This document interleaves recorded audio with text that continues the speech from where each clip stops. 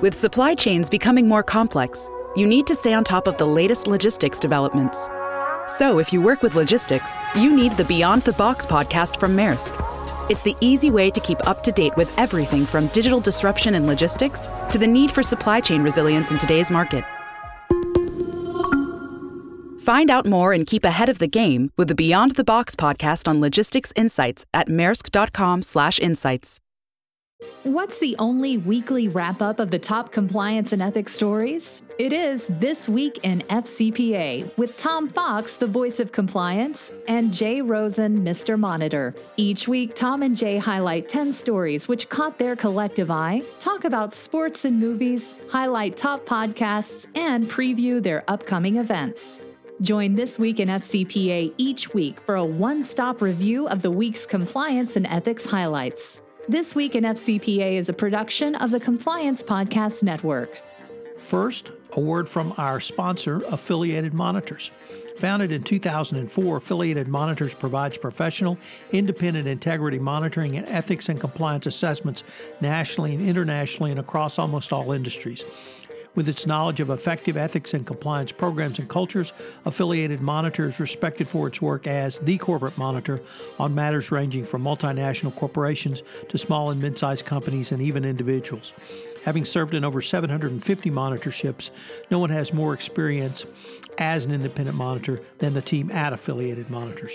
For more information on how an independent monitor can help improve your company's ethics and compliance program, visit our sponsor, Affiliated Monitors, at www.affiliatedmonitors.com.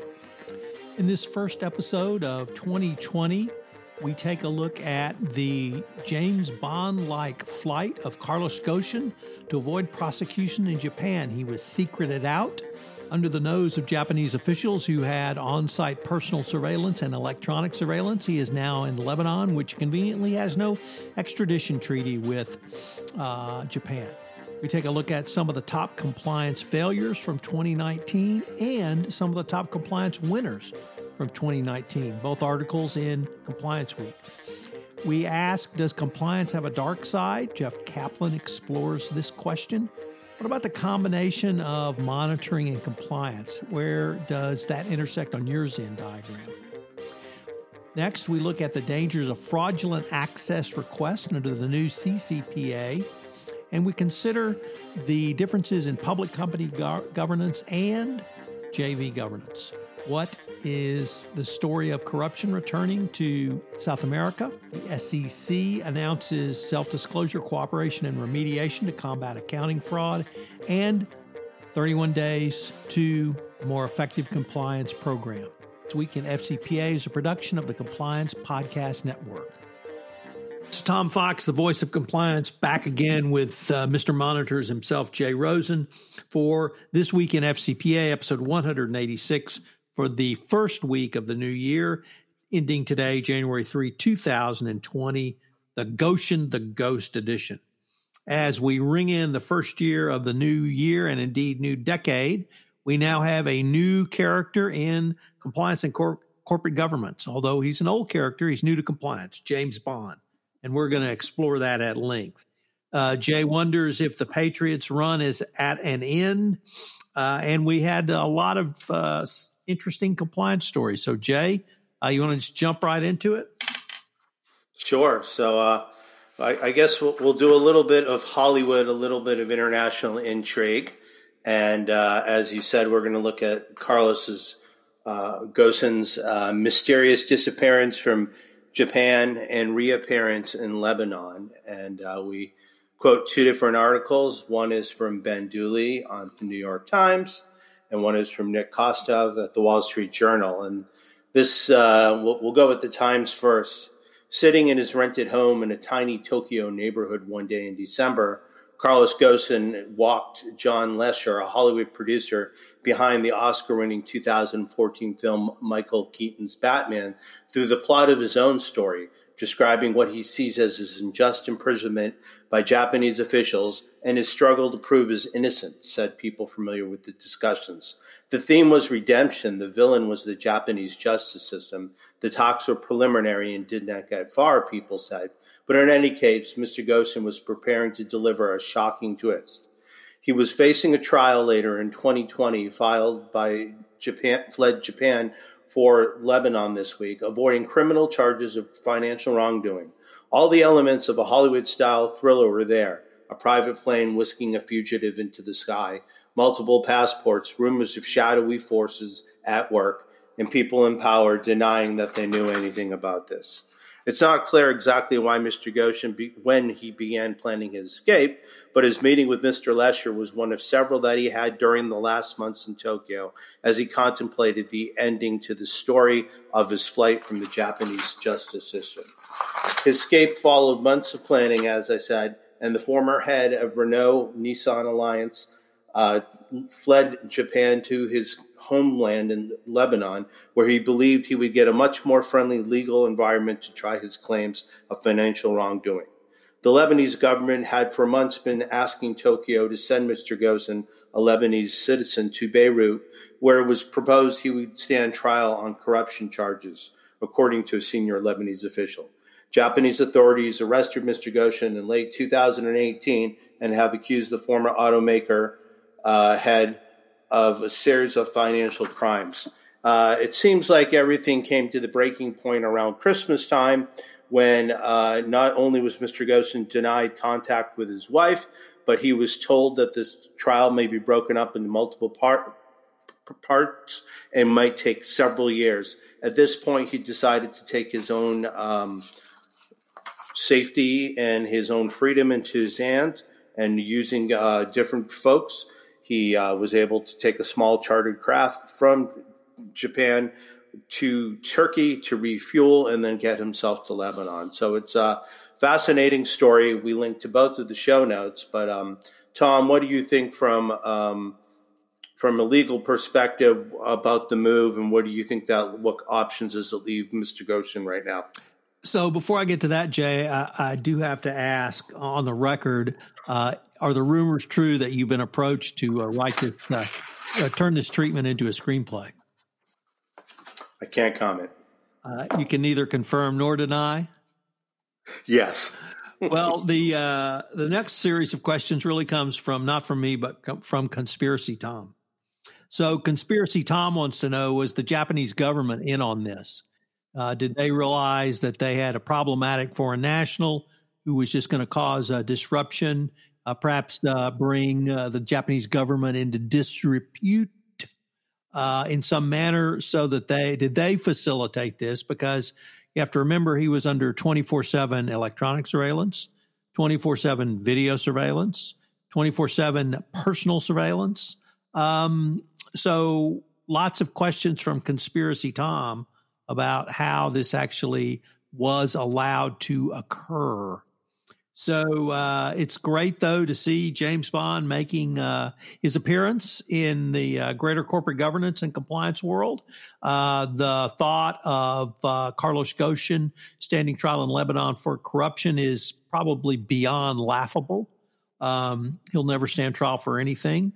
I suspect he won't be holidaying in Asia Pacific region any longer. So I guess Tahiti is off, probably even Australia, although it may be burned out by the time he gets there. So the cedars of Lebanon are reputed to be some of the most beautiful trees in the world. So I hope he enjoys that mountain view. Lots of beach and coastline on Lebanon. So, lots of sand for Mr. Goshen to play in between his toes while he contemplates what could have been. So a great story. If I'd brought this to you, Jay, you would have looked at me and said, Tom, no one would ever believe this. Fiction has to be believable. So just going to show once again that in the greater world of anti-bribery, anti-corruption, many times it is stranger than fiction. And just when you thought you'd seen it all, you see something new. Next up, first of two articles from our friends at Compliance Week. Tom, what are the top compliance failures of 2019, according to our colleague Jacqueline Jager? Well, Jacqueline had a great wrap up of some of the failures. You're going to highlight some of the successes that Kyle Brasser wrote about. But some of the failures included big tech, obviously Google, Facebook, Cambridge Analytica continue to be in the news. I think Facebook has probably been the most at snubbing their nose at the public and saying, TS, baby, we're going to keep doing what we're doing. We don't care who it hurts. So it's going to be interesting to see how long they can have a viable business model with that attitude. The Justice's Antitrust Division is now looking more closely at Facebook, Google, Apple, and Amazon as well. Opioids and drug manufacturers, distributors had a very bad year, although they have to say they brought that on themselves. We had a $1.4 billion settlement from Reckitt Benckiser Group. Insys Therapeutics had a $225 million settlement. Novartis had a $700 million settlement. There's another $48 billion proposed settlement with Johnson & Johnson, Teva, and then distributors. So the opioid crisis comes to roost.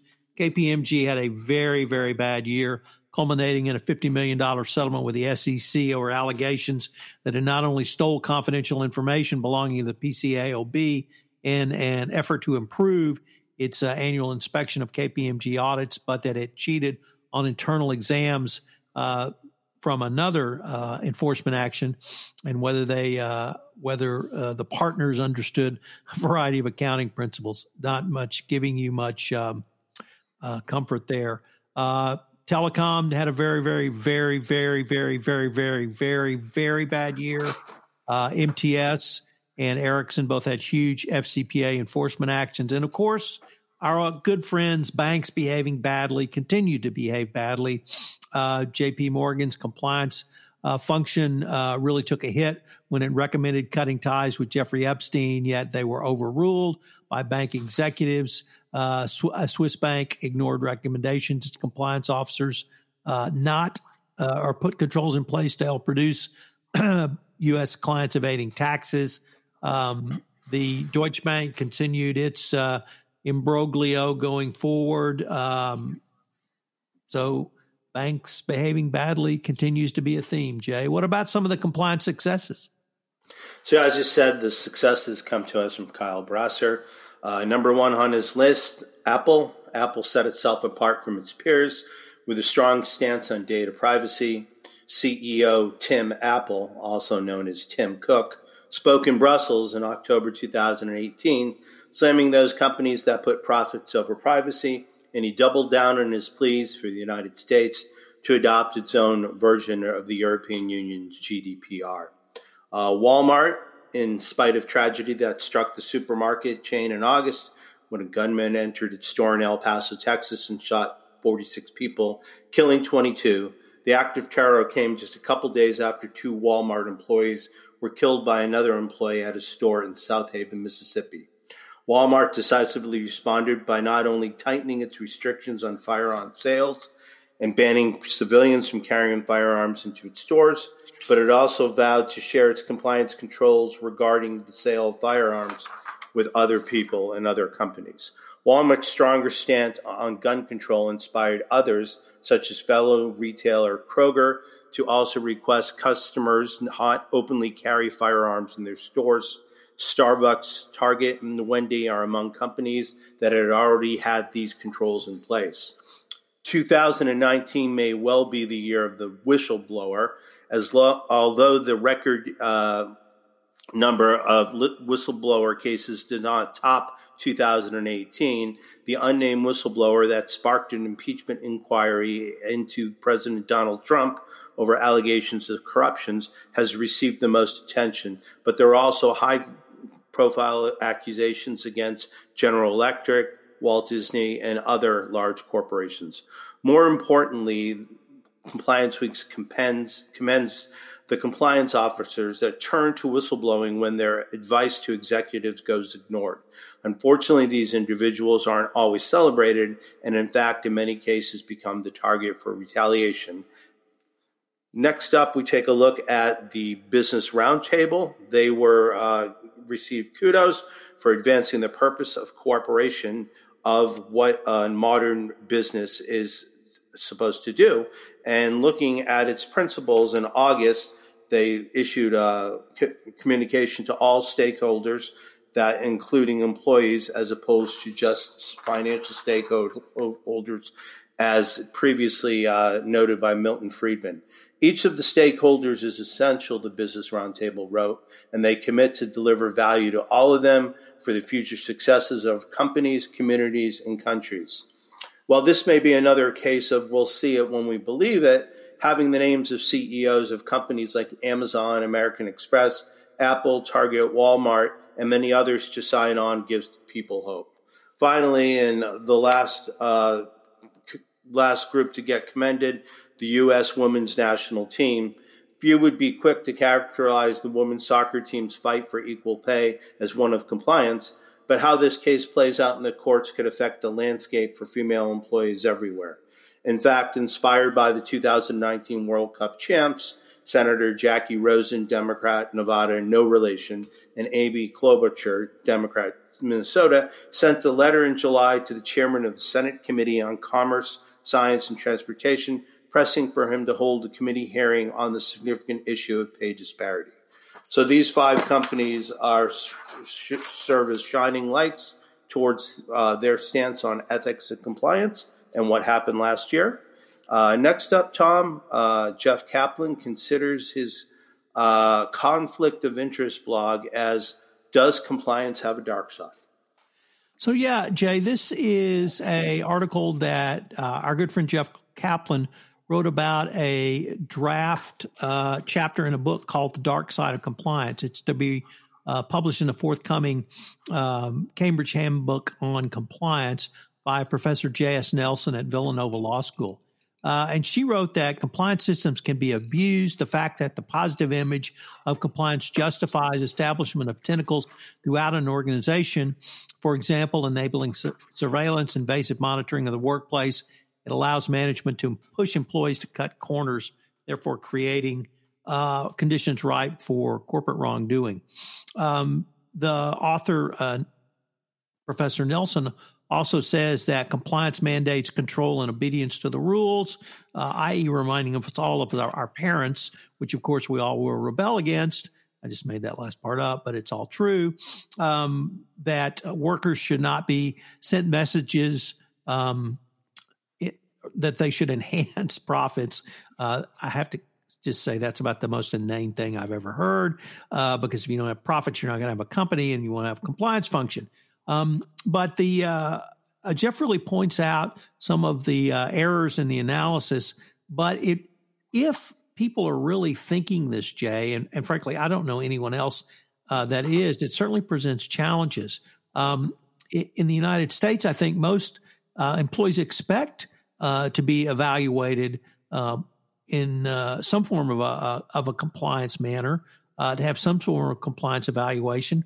The monitoring of employees is something that's done routinely through financial checks, oversight, internal controls, delegation of authority, and segregation of duties. And that's well known and well accepted. So the book is not out yet, and the chapter's not out yet.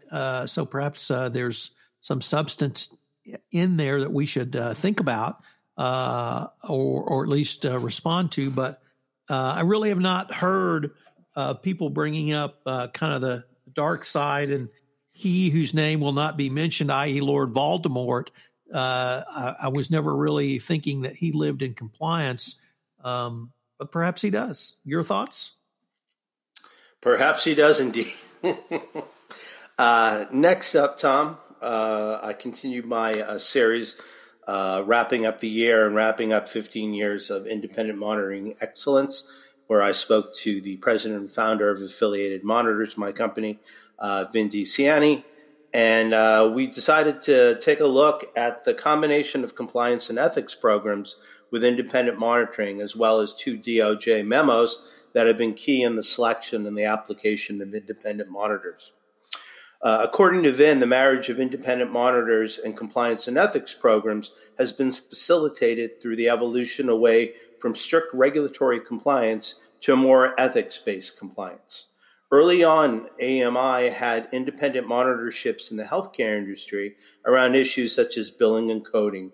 From there, the focus of regulators expanded, and AMI began to address issues such as codes of conduct and conflicts of interest. In the late part of the past decade, AMI began to move into the Department of Defense independent monitorships around suspension and debarment. Suspension and debarment officials were very much focused on the ethics side of compliance and the oversight of companies going through suspension and debarment process. Administratively, the suspension and debarment officers would use suspension and debarment rules to have companies demonstrate that they met requirements under FAR, the Federal Acquisition Regulations. Ethics considerations included whether a company had installed a code of ethics, whether there was training on compliance and ethics programs, and whether there was a disciplinary process and investigative tools that included a hotline. DeCiani said that AMI was beginning to see different agencies picking up the elements of compliance and ethics programs. Next, he briefly discussed the first memo that affected the compliance industry, the Morford Memo, which came out from the DOJ in 2008. And this memo, it codified many of the different issues of ethics and compliance monitors, selection criterion for independent monitors, and including the need for subject matter experts. Then we looked at the Benskowski memo that came out 2 years ago, and this memo discusses limiting the use of monitors to only certain situations where they might be warranted, specifically where the company does not have an effective ethics and compliance program. So really, we've got one more episode, which will wrap into the new year on corporate compliance insights, and then we'll talk about his final reflections on 15 years of excellence in monitoring. And then at that point, we will move forward firmly in our 16th year. Next up, Tom, we've got danger of fraudulent access requests under the CCPA. What are the folks at Davis and Polk thinking? So this comes to us from the New York University Compliance and Enforcement blog, and it's an interesting article about the requirement for companies in responding to customer data access requests. This is a well-known component of GDPR, and now here we are in January 3, the now enforced California Consumer Privacy Act, CCPA. But the blog post points out that you have to authenticate who is making the request, and you need to have reasonable authentication procedures in place so that the information you dole out as a part of a customer access request, data access request, is actually legitimate. So the authors believe that U.S. companies may be facing a flood of access requests like those already inundating European businesses. And to comply with CCPA access requests, companies must develop a system agile enough to identify subject matter and respond to requests within the statutory time limits. So an interesting issue. I hadn't really thought about fraudulent access requests, but companies who might respond to a fraudulent access request by giving out confidential information certainly could find themselves under greater scrutiny. So next up, we have a piece coming to us from the Harvard Law School Forum on Corporate Governance, and it's a real thoughtful piece on the differences between public companies and joint venture governance. And the governance of public companies is profoundly important. 30 years ago, CalPERS, a major institutional investor and leading corporate governance advocate, argued that the corporate governance was like the grain in the balance that makes the difference between wallowing for long and perhaps fatal periods in the depths of the performance cycle and responding quickly to correct the corporate course. Time and again, research had borne out the link between good governance and strong shareholder returns. Increasingly, public companies are entering into joint ventures to access new markets, combine capabilities, and gain scale. The largest oil and gas companies have used this tactic over the past several years, and joint ventures now make up 50% of the production coming. Meanwhile, large automakers and industrial firms, including General Motors, Siemens, and Volkswagen, derive substantial share of their revenue, profits, and risk exposure from joint ventures, especially in China. By almost every measure, the governance of these joint ventures is pound for pound more challenging than the governance for public companies. So what makes joint venture governance tougher? Water Street Partners has written extensively on the joint venture governance issue, including its challenges, links between good governance and performance, and on the contractual terms and practices that drive governance excellence.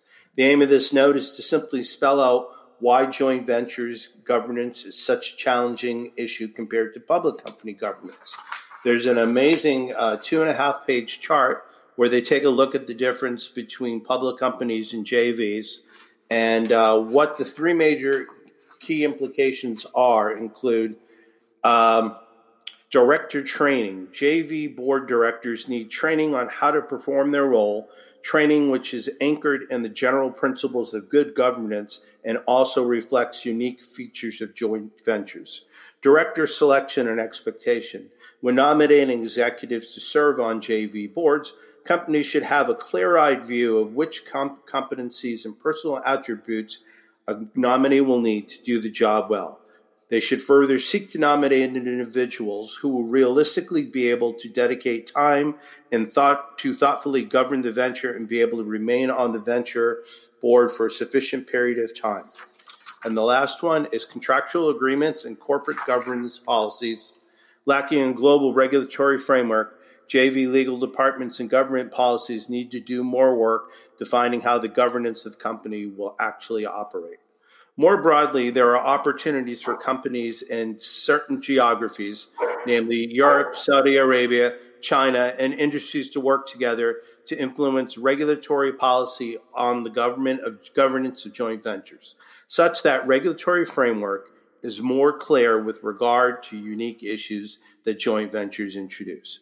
Given the materiality and risk of joint ventures, isn't it time for companies to up their game on joint venture governance and stop pretending that governance is essentially the same as public company governance? The authors think so. So as I said, we will link to this in the show notes, and I heartily recommend that you review. I'm not sure if this next article is sad or disturbing or both, but the New York Times, Ernesto Ladondo and Leticia Casado reported that the pendulum has swung back and Latin America's corruption fight may have begun to stall. And obviously, if it's stalling, that means it could swing back the other way.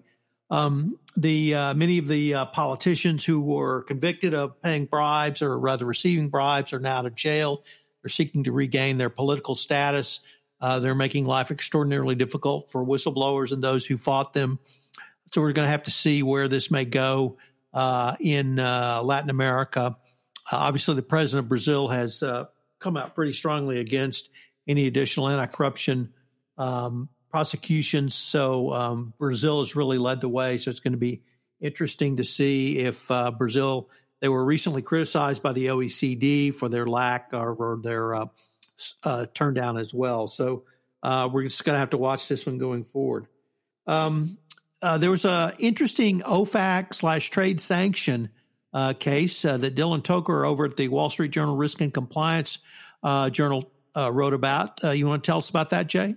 Yeah, we don't usually see cases coming out this way. ExxonMobil Corp will not have to pay a fine for continuing to do business with a Russian state-run oil company amid increasing U.S. sanctions on the country, a federal judge ruled.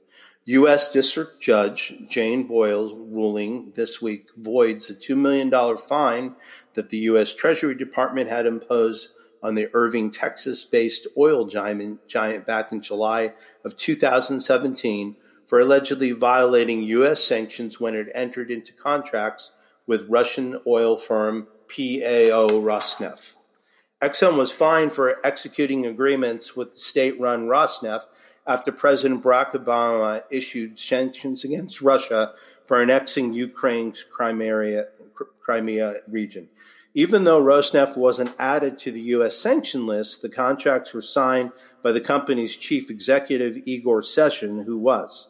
Exxon in 2018 said it was abandoning its venture with Rosneft after failing to secure a waiver from President Donald Trump. The lawsuit was seen by some sanctions lawyers as an opportunity to clarify an ambiguity about how OFAC enforces sanctions against blacklisted individuals. The agency has since released additional guidance on the issue, cautioning companies against entering into contracts signed by blacklisted individuals. In the lawsuit, Exxon pointed to a press release and public statements by the White House saying that the focus of the sanctions was on blacklisted individuals' personal assets rather than any companies they manage. Judge Boyle on Tuesday admonished Exxon for not seeking further guidance from OFAC, and the judge, however, said that OFAC ultimately failed to give the company fair notice of interpretation of the Ukraine sanctions, which was a violation of due process under the Fifth Amendment. So a bit of a Pyrrhic victory for ExxonMobil, but some clarification nonetheless as to what OFAC and the judges are looking for. Tom, this week you had several different broadcasts that premiered on the Compliance Podcast Network. What would you like to direct our listeners to? So, Jay, I'm extraordinarily pleased and excited to announce on this show that in the month of January, I'm running a daily podcast on 31 days to a more effective compliance program. The first 5 days are posted. Obviously, on the third day, it will be day 3. But on day 1, I took a look at what 2019 brought to compliance. On day 2, the measurement of risk in a compliance program. Today, posting at noon Central Time, will be leadership's conduct at the top. Tomorrow on the 4th, we're going to take a look at moving tone down through an organization. In day 5, we'll look at the board of directors and operationalizing compliance. This podcast series is one of my top podcast series I've done over the last several years. Huge numbers of people and huge fans of this. If you're the compliance practitioner, this is the podcast series for you. I give you about 5 to 7 minutes of things you can think about for your compliance program, with 3 key takeaways that give you things you can do at little or no cost each day for your compliance program. At the end of 31 days, you'll have a great set of ideas that you can think about either implementing or enhancing your compliance program literally over the next year. So if you're a compliance practitioner, if you're listening to this podcast, check in on 31 days to a more effective compliance program. I've set it up as a separate iTunes channel, so I'm waiting on iTunes approval for that. And when that comes out, you'll be able to listen to these podcasts. I'm currently posting them on the FCPA compliance report, but they'll have their own iTunes channel so that you can listen to them straight through without having to search for them on my other channel. So it's a great series. It's a great boon for the compliance practitioner. I've had a ton of fun updating it. We had lots of compliance information come out last year in the form of the criminal sections, FCPA and compliance guidance, the antitrust sections guidance, and of course the OFAC compliance framework. I've incorporated all of those into this podcast series going forward, Jay. Sounds like you've got it all. One question, you got Baby Yoda in there or not? First of all, Jay, I must chastise you. It's not Baby Yoda. That is a misnomer. That's a colloquialism. It's the package. So or the kid. Or the client. Or the kid. Yep. But not Baby Yoda. We have no official designation of a planet of Yodas even. So we're looking forward to Series 2 in the home world, although I would also alert watchers or listeners to this podcast, check out The Witcher. It's a great series on Netflix. Lots of blood and gore. I mean, lots of blood and gore. A little TNA if you're into that sort of thing. With hunchbacks, right? So, yeah, keep the children away if you have sensitive eyes and ears. But some really interesting series out. And, of course, the morning show on Apple TV. Sean Friedland and I are going to do some podcasts around that. He wrote a great piece that we linked to last week in our show notes. But, Jay, I guess, other than your now no comment about writing the screenplay for the Carlos Ghosn, the Ghost story, how are you feeling about Saturday evening? As you can see, when we set up our podcast, we have a little name that you can put in the lower left-hand corner. And my name for this week's broadcast is TB12's Foxborough Finale. So I think the master is going to get bit by the student, Mike Vrabel, who many of you remember was a linebacker extraordinaire for the Patriots. And he had pretty good hands coming out of the backfield and had something like an 80% touchdown percentage. I think Vrabel has resurrected Ryan Tannehill's career. They're something like 7-3 since Tannehill's been the starter. I think the Titans continue on. I think it's Brady's last game in Foxborough, and rumors are he could be coming to the West Coast, and I might have to become a Los Angeles Chargers fan. But I think the Pats are washed up.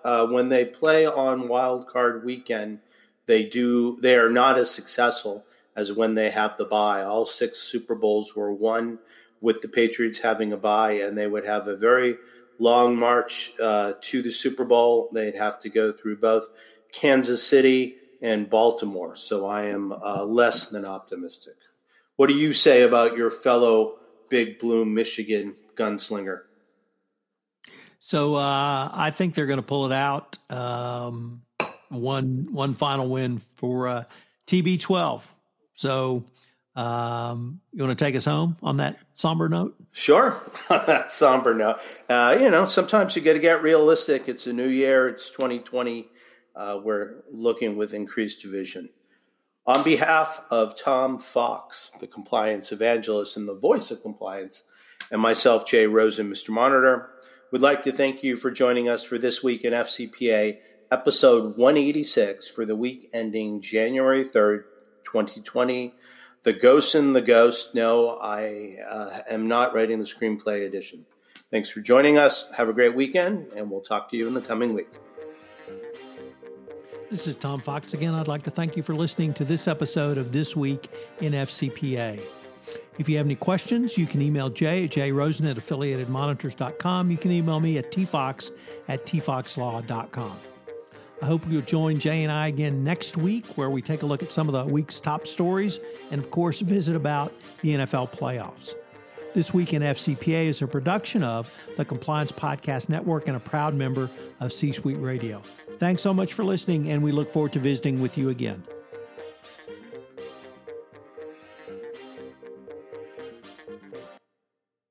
This podcast is a part of the C-Suite Radio Network. For more top business podcasts, visit c-suiteradio.com.